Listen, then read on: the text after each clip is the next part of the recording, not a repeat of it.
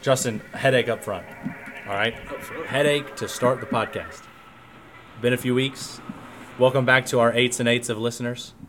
Justin, shut that window while we're out. Oh, my bad. Very professional production we got going on That over was a here. sound effect. Thanks It a lot. wasn't a real window. Thanks a lot, Justin. We'll edit that out in post. Justin, headache to start the podcast. You know what I hate, Justin? I was just talking about this with a friend of mine, and it made me re-hate it. What's that? When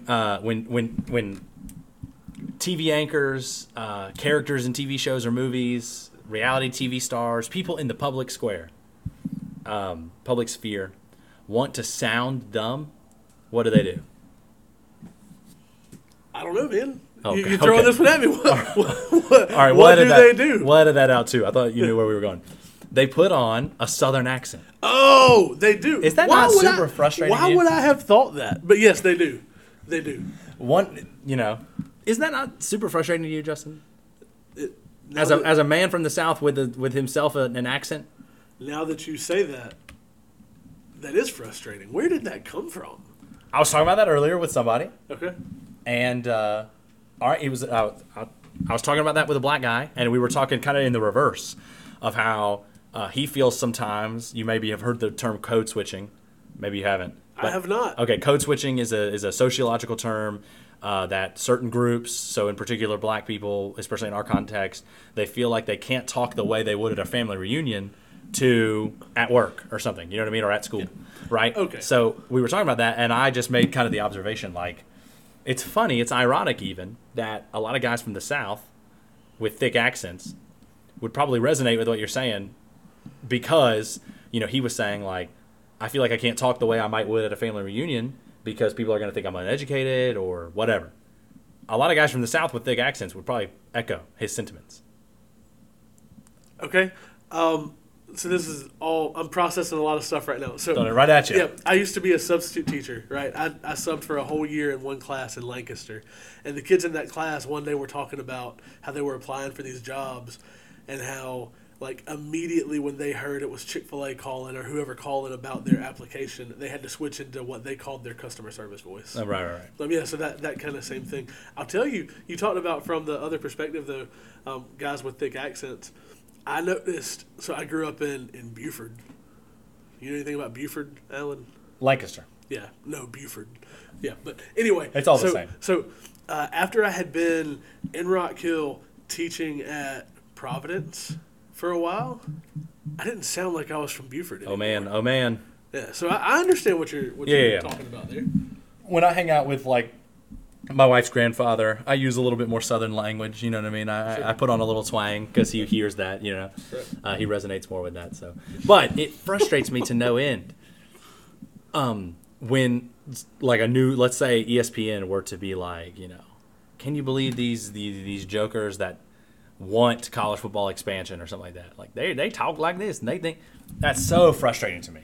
Because if people did that in any other respect, it would be obviously maligned for being prejudiced or racist to a degree, like whatever, like put in another group. Sure. You know what I mean? And so it's frustrating if you put that they just get away so with you're saying it. if you put the accent on of any other group. I'm not trying to be that Republican conservative guy. I don't know. That's what it sounds like. No. What I'm saying is, like, how anytime something happens to a white person, we're getting very candid on the podcast. Anytime something in the news happens to a white person, the run-of-the-mill Republican guy on Fox News goes, "Can you just imagine if the shoe were on the other foot?" I'm not trying to be that guy, but I do think it's funny that in the realm of making fun of people for being stupid, we've just accepted you can use the Southern accent to do that. The Southern accent is the stupid accent. Justin, headline for this week. What do we got? the headline this week. You're not catching me off guard with this one. I wrote down the difference between gladiators and football players. If you were watching Monday Night Football this week, were you watching live? No. No. So if you were watching Monday Night Football this week, I was. I'm a huge Cincinnati Bengals fan. Something that I'm pretty sure has never happened this way happened on live television. A defensive player made a tackle and went into cardiac arrest. Crazy. His heart stopped on the field. He stands up from the tackle and then falls over. Have you seen that part? Yeah. No, I've seen it now. Okay. But yeah, you're watching it live and he stands up and falls over and you're like, what's happening? And then immediately it's clear something terrible has happened. You can see it on the faces of the Bills players, the Bengals players. Yeah. And then you find out they're giving this man CPR on the field. That's crazy. So, you might be asking, why the language here? The difference between gladiators and football players. I've seen a lot of people on social media talking about how football is the modern day gladiator sport. Yeah. What do you think about that? Growing up, I always heard when big hits would happen, and in latter years, as they've been adding in rules of targeting or certain concussion protocols, making stripping away practice times so that players have less contact. I hear from good old boys that grew up watching football their whole lives and stuff like that. They're taking the gladiator out of the sport. You know what I mean? It's a gladiator sport. We just have to accept that people get hurt, and there is an element of that. There is an element of this. You play the sport. It's risk reward. You make a lot of money. Sometimes you get concussions. You don't often get cardiac arrest, as you just pointed out. Right. But yes, I've heard for years that football is the last gladiator sport. That's what people like to say. And I've always found a little bit, you're probably going to talk about this in a second, so I'm going to let you talk, so be ready. But I've always had a little bit of cringe when I hear certain player safety measures are not good because this is a gladiator sport. You know what I mean? I'll agree. It's a gladiator sport in that it's the last, not even the last, but it's the last full contact, what's the term when there's no privileges or anything? It's just like if you make it, you make it. What's the term? It starts with an M, right? But it's... Sure.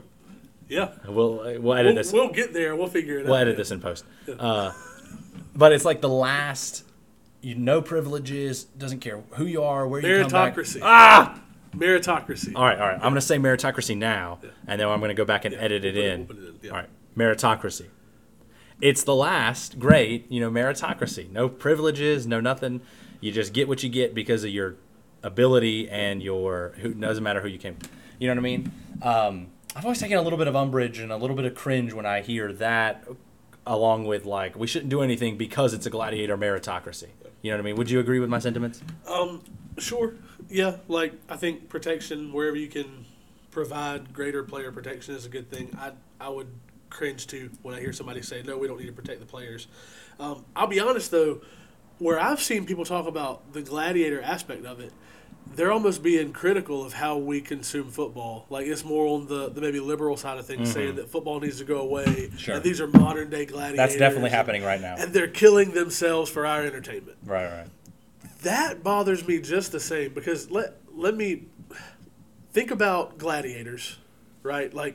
Old school, in the Colosseum, right? They're battling for what? Because most of the time they were slaves, right? Right. They were battling for their lives. Yeah, and they were being forced to do that. Right. Now, I want to be careful. I don't want to say something I shouldn't say. NFL players are very well compensated. Do you know what the league minimum salary is? Can I guess? Yeah. $350,000. $660,000 is bumping up to $710 next year. Nice. I'm not saying inflation. I'm not saying we don't need to take care of those guys because we do, but there's nobody in the NFL who's being forced to play. There's nobody in the NFL who doesn't understand the risks. But where there's a fine line is something like this that happened. We know the concussion dangers. We know the physicality, the broken bone dangers, the ACLs, all that kind of stuff. Cardiac arrest, what looks like from a hit, just the perfectly placed hit to the chest, that has never happened. And I don't know that there is a way to protect against that. Is there? I don't know that there is, and I'm not sure that we need to abolish the sport because of that. I haven't thought long enough into it, but you're right. By all accounts, perfectly placed hit perfectly timed hit. Not that he was trying to do it. I just mean like Right. from what I understand about the sports science or the science behind it is like if you're physically exerting yourself in such a way and then get hit in such a particular perfect way, that can happen. You know, your heart can stop going. So I guess that's what happened. And it wasn't T. Higgins' fault. Right. People have belabored that point, right? It was nobody's fault. So I haven't thought long enough to say, you know, I could change my mind, but right now I don't think it's worth abolishing the entire sport because something that's never happened before happened for the first time, and may never even happen again. Right. And in the larger scale of this whole thing, again, I want to be careful. I don't want to sound heartless, but there are many jobs that are very dangerous jobs that are not as well compensated. Yeah, the NFL is high risk, high reward. And everybody knows what they're getting into. Yeah. And there are plenty of other jobs out there that people have to work to support a family that are high risk, lot lower reward. Like, this isn't somebody who grew up in, like, a coal mine in town, and their only job, like, they've known their whole lives they were going to be a coal miner, and then there's a collapse or something. Like, this isn't the same thing, right? Right. I don't think it is. Then there's so much criticism out there because we consume the sport the way we do. But, again, this sounds heartless. There's an understood danger when you play a sport where people are moving as fast, they are as strong as they are. We need protection. We also need to move away from this criticism of people who love watching football. There were opportunist charlatans, or charlatan opportunists that arose right when it happened and said, "I wonder if this is related to him being vaccinated or not." Yeah, I saw you know what I mean? Too. And I know that there's things out there with the COVID vaccine and young people and heart problems, myocarditis. Right. Like, that's out there. Not the time and place to raise that question. No. And it turns out it's not the case. Right. Unless they change the story when he recovers and they say, hey, by the way, actually, this was the case. And then, so you might call those right-wing opportunists. And then there were what you might call left-wing charlatan opportunists who have taken this as their time to try and destroy the sport, which is what you're describing. Right. And speaking of like opportunists and jumping on the bandwagon of criticism and stuff, did you see Skip Bayless's tweet? Oh my gracious! Were you one that thought it was terrible, or it didn't really bother you that much? I thought it was just dumb. Like, everybody's thinking that. Right. That's what I was gonna say. Everybody is thinking in the back of their mind. Everybody that has ever had a logistical thing, like that's ever had to pay bills or ever done anything logistical in their life, moved to a new town, had thought when this happened, man, if they cancel the game, what are they going to do? Because these teams have to play 17 games, right? Right.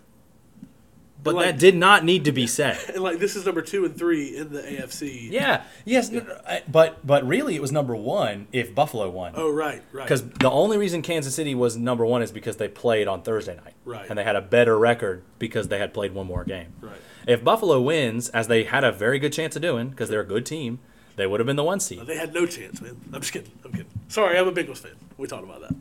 And they all, and everybody knows, like, if Buffalo wins tonight, they have the 1 seed pretty much locked up. Like, they can do no wrong. And that's huge when you're talking about playing Patrick Mahomes. Yeah. Would you rather play Patrick Mahomes in your stadium or his stadium? Like, I'd rather not play Patrick Mahomes, but maybe my stadium. You know what I mean? So everybody's thinking that. Man, if they call this a tie, what's going to happen? Yeah. But it does not need to be said by anyone, especially not someone who has millions of followers. Right. So it was just dumb, ill-timed. The tweet itself didn't even make that much sense because he says all these things and then he goes ... which seems totally irrelevant now. You don't think it's irrelevant if it's worth tweeting about, Skip Bayless. Well, so here's, man, this is going to be an episode where we just disagree on. Because you didn't think it was. Yeah. So my thought when I saw it was this was exactly my thought process, which you said, like everybody's thinking that, but I know for me, I was thinking that, and I was thinking it, and I know the second that they said the players have 5 minutes to warm up, all I thought was, there's no way they can play this game. And so, in my mind, I had the questions of, what's it going to mean? They can't do this. There's no way. And then it kind of set in, like reality hit. Like, somebody's life is on the line right now. Right. And so the tweet reads kind of like the way my mind went. They have to play the game. How is this going to work? Oh, wow, that's completely irrelevant right now. And so Right. if there is a defense, and I know he apologized for the tweet, but if there is a defense for it, I would say he did. I think he was trying to make a different point than the one that came across. Perhaps, and that might be true. And I do think that this is another point that I heard well stated on by a particular sports analyst. People are looking for a boogeyman. Sure. So they blame the NFL. How dare the NFL give them, tell them they have to play and only give them 5 minutes and all this kind of stuff. I think everybody in the world knew the NFL they were not going to play that game after that happened. You know what I mean? But people wanted to be mad at somebody. So people wanted to be mad at the vaccine that may or may not have been the boogeyman. Now people want to be mad at the existence of the NFL. And some people want to be mad at Skip Bayless. Yeah. And they're reacting a little hard. I think the tweet was just dumb. Yeah. I think it need not be said. I think you and me watching the game in your living room might look at each other and go, I wonder what's going to happen because they have to play 18, they have to play 17 games, right? 17 football. But it need not be said by somebody who has millions of followers. Right. It's just silly. It's just not wise. And if I had looked at you and said that in the living room, you wouldn't have looked back at me and said, "Are you serious right now? You animal! Yeah. Are you kidding me?" Right. Yeah. So I think he's got to have a little more situational awareness and realize this is not going to be received And well. understand he's got millions of Yeah, followers. I think you are right on that. But yes, For sure. big headline. Justin's a Bengals fan. Yeah. That has never made sense to me. Explain it to me one last time. Why in the world are you a Bengals fan? So Is it because T. Higgins is on the team? no, absolutely not. No, so my mom's Is it because family- DJ Reader's on the team? He's a Clemson boy. That is not the reason. No. So my mom's family, she was born in South Carolina.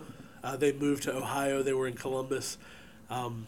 My uncle, her younger brother, a big Cincinnati Bengals fan. So from the time I can remember, my earliest days, You were being watching football, catechized. I was. We do a really good job of that when it comes to sports, but not with Sounds like Christianity. Headspace we should do. Yeah. Anyway, so That would my have been a uncle- great segue. Yeah, it would have been. I'm so sorry. Your uncle catechized you to be a Bengals fan. He did. Amen. Segue. That would have been a great segue. Instead, we got to talk about something else. Yeah. I was going to say something. Never mind. Justin, what are we thinking about today? We're thinking about this ad campaign. More football talk. More football talk, Not much but football not talk. really. But we're going to use football to get there. So a bunch of people came to see these ads, this ad campaign, on New Year's Eve watching the college football playoff games. What a couple of good games. They were good games. All right, don't talk about that. No, we're gonna because I will talk about that forever. No, it's the He Gets Us ad campaign. It's a conversation about who is Jesus. They say they want to reintroduce or introduce people to the Jesus of the Bible. Should we describe the commercial first? Yeah, go for it. I think we should do this in the chronological order that any of our listeners may have seen this. And me personally. You've helped me understand this a little bit better in just the time that we've spent today, which has been only a few minutes together so far today. Yeah. Watching the college football playoff, up comes a commercial. Actually, I think it was during the Orange Bowl as well, but definitely watching the college football playoff, up pops a commercial. Family in South American country. Am I getting that right? Sure. I think so. And the narration is there was a family who heard that a warlord or I guess a governmental leader was going to come get them because they thought that they were a part of an insurrection. So they escaped, and they were far away from the atrocities happening. And then here's the twist, in Bethlehem. And then the lettering comes on the screen. Jesus was a refugee.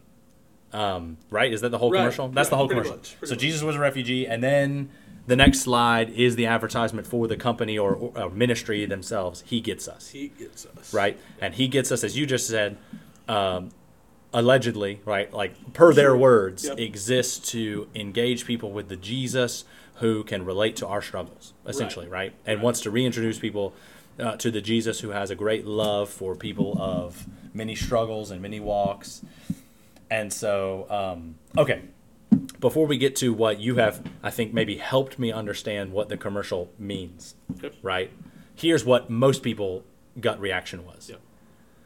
Yep.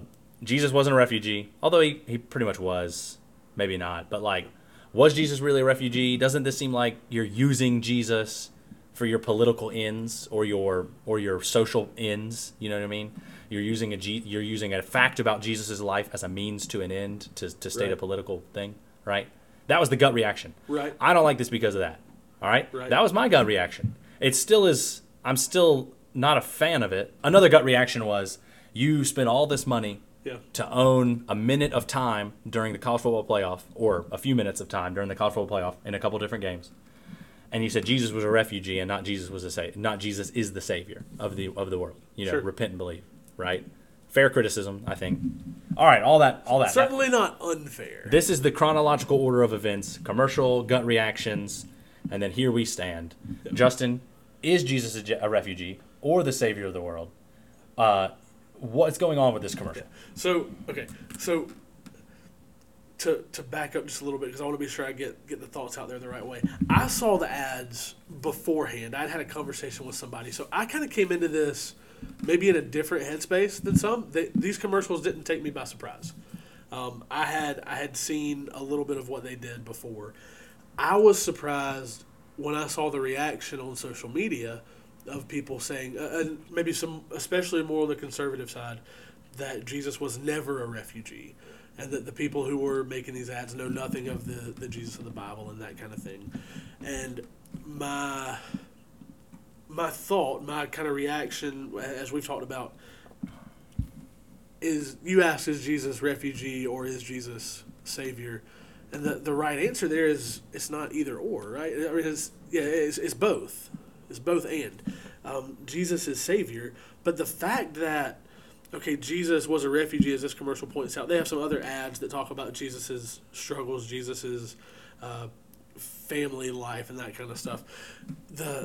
It feels like the part of the gospel that they're really focusing in on is the fact that, as their name suggests, Jesus gets us, and that is part of the gospel message, right? As we were talking about this earlier, did you say Hebrews? Mm-hmm. Yeah, it is. Yeah.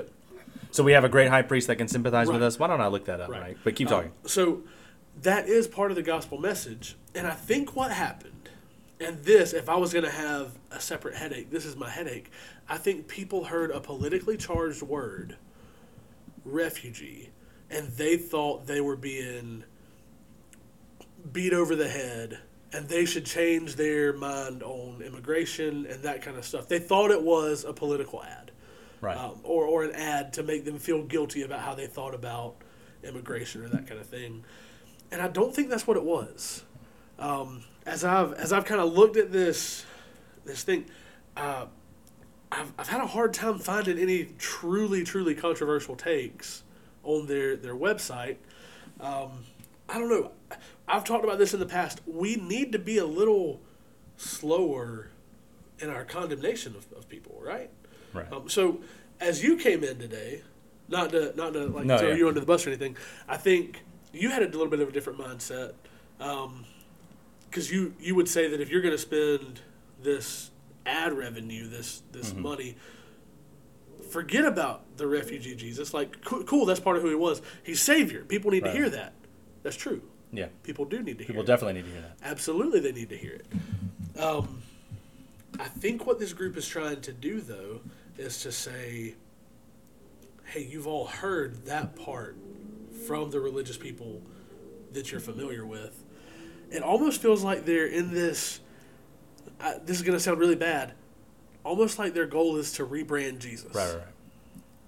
When you hear that, what's your gut reaction to giving Jesus a rebrand? And the only problem that I have with what you just said, not just the language of rebranding, but like everybody has heard that Jesus is Savior, which it's not totally true, but I know what you're saying, right? I'll grant you that point. Is we ought not substitute things for the message that saves, right? The message that saves is not Jesus was a refugee. Correct. That will save nobody. Right. No souls will be saved by knowing that fact, if you want to call it a fact. And I think it's fair to say it's pretty much a fact, right? Okay. Yeah. And we can talk about that because, like, some people have said, well, Jesus wasn't a refugee because he went to Egypt, and Egypt was part of the Roman Empire. Right. But, like, he went to escape a political leader. He's in the sense that refugee. we know refugees, people that want to escape, like you just said, some sort of leader or violence or Yeah. violent movement. Yes. So, that's fine. I don't like the idea of necessarily rebranding Jesus for that purpose, like as if some other message is going to get people to get people to heaven. No other message is going to get people to heaven. I do think giving a message to people who are going to heaven, who are stagnant in care for refugees or different things, can be good things. So, like, this is the quote, right? This is what you were referencing, Hebrews 4. Since then we have a great high priest who has passed through the heavens, Jesus, the Son of God. Let us hold fast to our confession. For we do not have a high priest who is unable to sympathize with our weaknesses, but one who in every respect has been tempted as we are, yet without sin. And certainly from that we can also extrapolate, he was tempted as we are, right? He can sympathize with our weaknesses. He can also sympathize with our weaknesses in that being of flesh, being of humanity, having temporal bodies. He can sympathize with us there. And he can sympathize with us that he too was born into a world and in a situation where he faced political opposition. He faced rulers who wanted him dead, as some people in our world face right now. Sure. That's a better message. That's a better idea of a commercial than this thing of we're going to do this to try and get people to the cross. I like actually better the idea that we're going to do this because there's people who are watching college football who are Christians and are Christians. They're not fake Christians. They are Christians, Yeah. but are anti whatever movement. And in this case, they chose refugee, but they need to understand Jesus would probably be for this. You know what I mean? Jesus would want you to be pro refugee or whatever. Like, I can appreciate that to a degree. I don't like the whole rebranding of the gospel kind of thing. Like, we're going to give it to them in a new packaged way, because that's not going to help anybody. But as a point of application, you might say, like a sermon, as a point of application, I actually don't totally hate it now that you and I have talked about it. Well, so when I say rebrand though, like let me pitch this real quick. So you and I both know the Christians who claim Christ, who are Christians maybe in name only, the nominal Christians out there, who are much more politically motivated than we probably should be. And they have used Jesus, the name of Jesus, to do some not so great things and to make some not so great points. And so when I say Jesus needs a rebrand, I don't necessarily mean we need to come up with some new campaign to pitch Jesus to people, but what they're saying in trying to introduce people to the Jesus of the Bible is, hey, the Jesus that you've heard people talk about, who hates you for your abortion, who hates you for your illegal immigration status, who hates you for this, that, and the other, that Jesus doesn't exist. Like, Jesus understands you. Jesus gets who you are. So you said that you're okay from the standpoint of the people who watch the commercial maybe need to realize, oh, you know what? I'm maybe not being as loving as I should be to people. I think the people who we haven't been as loving to as we should be, if that wording makes sense. Yeah. I think those people, we're trying to get that commercial to those people so they can say, wait a second, the Jesus that I have had thrown in my face is not the Jesus of the Bible. That's fair. And I think that's where these people are trying to go with their campaign. And, I think another question that some people had as they saw this is like, we're so familiar with a prosperity gospel, a health and wealth gospel, a people who use Jesus to either make money or make political points. I think that's another thing they were scared of when they saw these ads. Dude, I've been on the website. I struggled to find a place to give money. I struggled to find a place to buy merchandise. What I didn't struggle with was a place to partner and be a volunteer to communicate with those who came to the website looking for help. So their goal, it looks like, and I have questions on how they're doing this, on how they're vetting churches, but it looks like what they're doing is trying to partner with local churches who, if somebody in Rock Hill, South Carolina says, hey, I need to go to that website, that's the Jesus I want to hear about, they can get their information and then send it to a so-and-so Baptist church or a whatever Church of Christ or Church of God or whatever, and try to connect them with a local person who can really talk about the full gospel. Right. It sounds like I'm very, very much pro this campaign right now. I'm still in a little bit of wait-and-see mode because there's always the chance for somebody to – I mean, they're humans, right? There's odds are they're going to let us down at some point. Like, people let us down.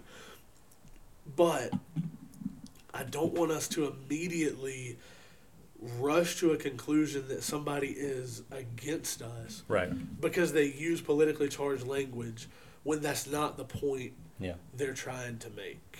Yeah. You know? I think you present a compelling case for this whole "he gets us" thing. That actually has taken me to a different level of thinking about it. I don't agree with you entirely, but I think it's very interesting. One other thing that I thought about it, headspace wise, it was headspace / headache, is let's just say that all "he gets us" was a political movement that was twisting the words of Scripture, right? Sure. So some people say that that's what they are. Right. I think you've made a compelling case that it's not all that they are. Let's just say that they are. I'm very frustrated that there's going to be a movement on the Republican side of the aisle to be like, how dare they use the words of our Lord or the life facts of our Lord? Yeah.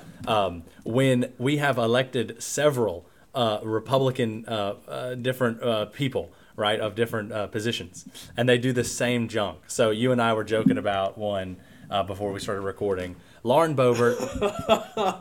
She This is said, terrible. She said during her campaign, right, because she's a Second Amendment type person, she said that Jesus was killed by a political party because he didn't have AK-47s and AR, or I guess it was actually AR-15s. AR-15. But like, because that's something people like to say about Jesus. Yeah. Jesus was killed by the political powers that be. You know what I mean? So you better watch out because, if the government gets too big, they might try to crucify you. And it's like, hold up, buddy. What are we doing with this, right? Yeah. Like you're taking a fact about Jesus' life, ignoring the real part to it. And that's what she did.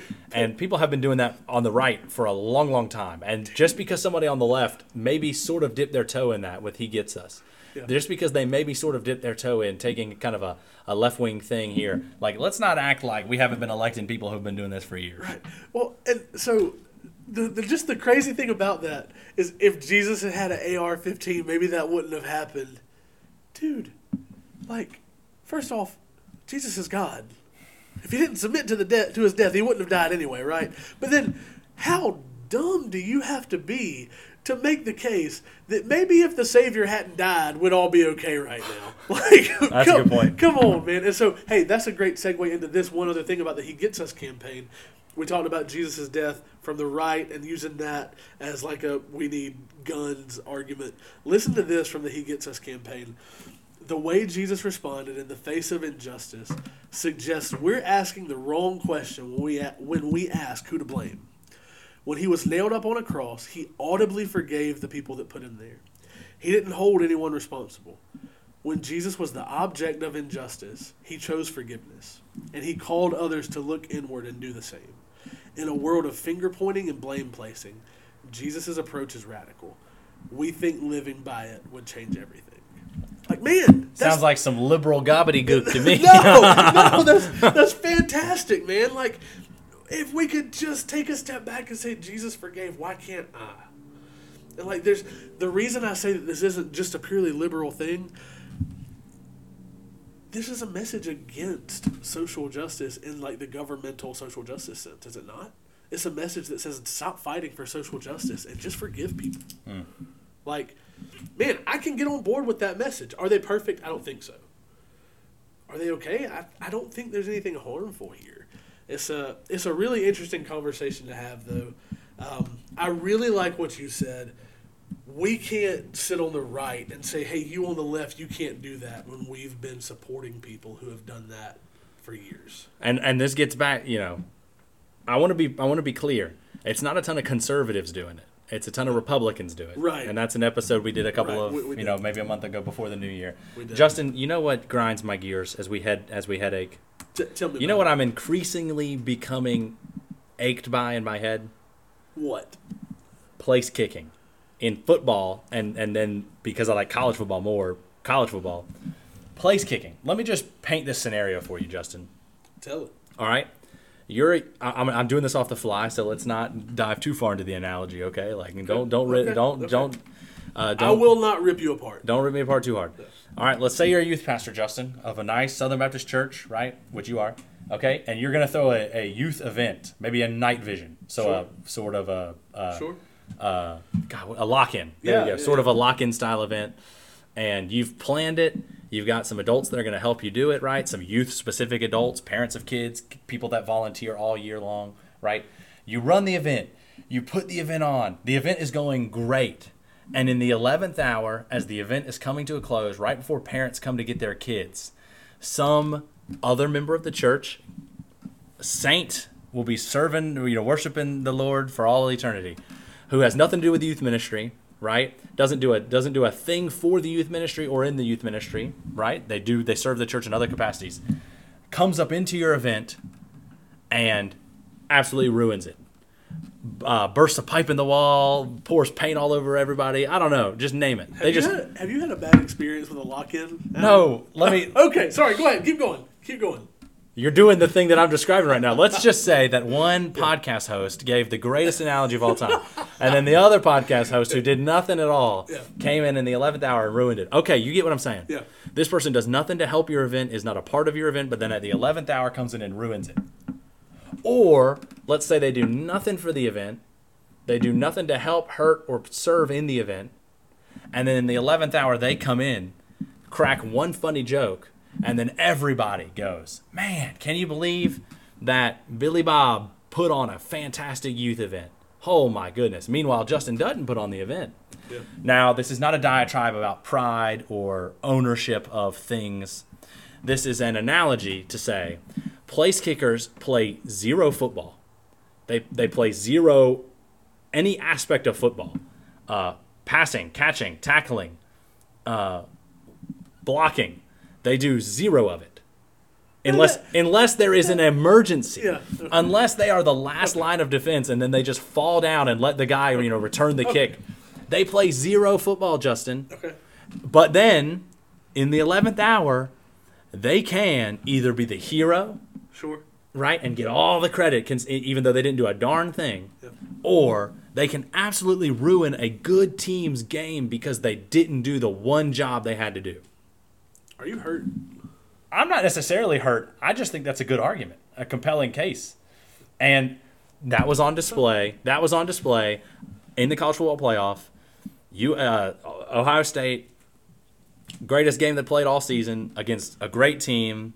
By all accounts, could have beaten them. I mean, should have. And then all they do is ask the kicker to do the one thing that he's supposed to do, and he blows it. Like, he's on scholarship to do this thing. And quite frankly, Clemson, in the first quarter, or maybe the start of the second quarter too, all you ask the kicker to do is make field goals. And you know what? If he makes his field goals, maybe it's a completely different game. But instead, he misses 3 field goals. But you get what I'm saying, right? They do nothing for football, and then they can make or break the whole thing. I'm just going to tell you, I can't relate because as a South Carolina fan, our place kicker didn't miss a single kick this year. And just to broaden it out to special teams as a whole, our punter had 2 touchdown passes. You have the greatest punter of all time. The greatest punter. I watched the game, South Carolina Clemson. You have the greatest punter in the history of the world. So, as you're talking about this, I just can't relate. Our kickers are just the greatest kickers of all time. But then that still is the case. Like, it is. They don't play any football. Punting is still a little different because that's kind of a play. I mean, quarterbacks sometimes punt, pooch kick. But, like, punting is still kind of a way that we transition the ball between each other. But place kicking, they do nothing. They do nothing. They score points. Yes, they score points, but not in a football way. I'd even be fine getting rid of extra points for that matter because that's not a football play. I would argue that it is the quintessential football play because how many plays does a foot touch a ball? It never happens. It's a game called football, and the kicker's foot touches the. I'm just kidding. I'm sorry. I shouldn't have gone there. That was really dumb. My analogy. And I apologize. My analogy really drug all this thing out. No, you I understand what I'm saying? I do. You understand why my head is ached? The offense will have this great drive to get into field goal range, right? And the kicker comes out, and he didn't do anything. Hey, guy, our drive came just a little short, but if you get us some points, we'll have some real momentum. Yeah. Hey, guy, it's the end of the game. We're about to go to the national championship. I know it's 50 yards, but your range is 54 yards. Could you just make this? You've been sitting on the bench, like, drinking Gatorade and talking to the trainers the whole game. Like, could you just chip in just a little bit? I don't think we need to get rid of kicking, but it is very frustrating. when the guy doesn't play football, but he can make or break a season. So I'll say this too. You did not play football, right? You didn't. You were banned. Oh, like yeah. Not in high school. No, I didn't play football in high school. So I didn't play football in high school. Just in case any of my old teammates are listening, I sat on the bench. Yeah. But I was on the football team. You're on the team. I was on the team. I practiced sometimes. I did the running most of the time. But I remember almost every practice, and I loved our kicker. He was one of my friends. He did not practice the same way we practiced. So, like, I get what you're saying, that kicking almost isn't really part of the – it is a part of the game. There's too much weight on this one person who never touches the field. Right. Except when he can score. Can make or break an entire season. Yeah. Wow. That is a good headache. Or a bad headache. Yeah, it is. Because, like, if the Ohio State kicker had made it, Ohio State would be like, man, that's dumb, but hallelujah for that guy. And you know what? I'm trying to think. I mean, Clemson's won a few games over the years by field goal. And, like, it's cool and all. Yeah. But it still doesn't feel all that much like football. Maybe it does. Maybe I'm just frustrated because for one night I was a proxy. I was a in spirit Ohio State fan. Don't say that, man. I ought not have said that, but now it's recorded. Your Clemson brethren are not gonna receive that well. Yeah, that's right. You know what's terrible? What? Just being an NC State fan. Yeah. Sorry, we hadn't worked that one in. Dude. They lost the Mayo Bowl to a guy wearing a Mario hat that was about 3 feet in diameter. How miserable is that? I genuinely think they lost that on purpose. Because they didn't want to get dunked. Because he didn't want the Mayo Dave hat. Doran, it would not surprise me if he lost a game on purpose for that reason. I don't really care for Dave Doran. He seems like a joyless individual. Yeah, miserable guy. I mean, he went on his little like post-game show that he used to do. I don't know if he still does it. After an NC State Clemson game where Clemson won, it was like 2015, 2016. Deshaun Watson was a quarterback at Clemson. And they had injured our running back in the game, gave him a concussion or whatever. Well, not gave him a concussion, but hit him and he got a concussion. Yeah. And Dave Doran in the postgame show was like, I thought we had a great chance of winning today. We knocked their running back out of the game and yada, yada, yada. And it's like, bro, Yikes. What are you doing? Bro, that's not good. That's not And then there was a few years ago, 2018. We're just going at this point. There was a few years ago, 2018, where Kelly Bryant led us into Carter Finley Stadium and won the game. That was a great game. And after the game, Dave Doran starts accusing Clemson of having a laptop on the sideline and doing all kinds of shenanigans. You know what I mean? Yeah, that laptop probably came from New Spring. That's my guess. It goes to the lack of self-awareness. South Carolina fans have lost their self-awareness. No, but you know what I'm saying. And then that prompted Dabo to have the great line where he was like, yeah, I guess he thinks what were we droning in some Amazon Prime deliveries, you know what I mean, from the sideline? Could have used some more towels. And Dabo said that. Could have used some more towels because they had Bradley Chubb, fantastic defensive lineman. He's played in the NFL a number of years, but he kept stealing Kelly Bryant's towel and then throwing it to his sideline. So Dabo Swinney made that great line where he was like, yeah, we were calling in Amazon Prime to bring us some more towels. That's pretty good. Petty King. That was great. But at the end of that very game, I'm talking at this point, yeah, we ought to hit the record button and stop all this. No. But at the end of that game, Kayvon Wallace, man, throwing it back. Kayvon Wallace caught an interception to end the game. He runs down the sideline, trying to return it, and then he gets pushed out of bounds. And as he gets pushed out of bounds, one of Dave Doran's assistant coaches swipes at Kayvon Wallace's hand. So Dave Doran, in the span of one game, accuses us of cheating, has one of his assistant coaches swipe at our players after the game is over. You know what I mean? It's like, I'm just going at this point. Keith, Keith, full on name drop. I love you. I do not like your team of choice. He doesn't like Dave Doran. Does he really? No. Good. There's no such thing as an NC State fan who loves Dave Doran. Is that real? Yeah, no. Because the ones on Twitter that talk all this junk. No. Dude, before the season, can I keep going for a second? Go for it. Before the season, this is part of what made this season for Clemson so glorious, even though lackluster ending. Pause. This might be the greatest headache segment of all time. It no doubt is. Before the season started, 3 NC State players, I think they were all on defense, got caught. Like it was like what's that NFL show where they follow a team? It's on HBO or Showtime. Hard Knocks? Yes, it was Hard Knocks-ish. It was like a documentary kind of thing in the film session. And these 3 NC State players go. One of them goes, Clemson really think they got the best defense in the ACC still. And then the other guy sitting next to him gets like frustrated. He's visibly frustrated, and he's like, oh, you know what I mean? And it's like you can tell this guy is really passionately thinks that Clemson does not have the best defense in the ACC. And then Clemson went on to win the ACC again. Another reason why, I've said this for a few weeks now, this season was so glorious in that Clemson re-humbled the ACC in just a chef's kiss manner, succulent fashion. Meanwhile, South Carolina fans just sitting over here like, hey, we won 8 games this year. And we beat Clemson. And we beat Clemson, embarrassed Tennessee. That's tough, dude. Like, I don't want this to be where I live all the time in my South Carolina fandom, but this was a fantastic year. So you sit there and talk about Clemson all you want to. We won 8 games. We barely lost a bowl game that we had no business even being close with all the opt-outs we had. It was a great season. No. Justin, stop that right now. That is propaganda. What? You had every business to win that game.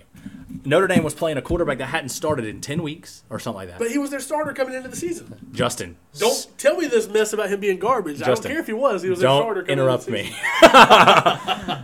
They were starting a quarterback that hadn't played in like 2 years. Right.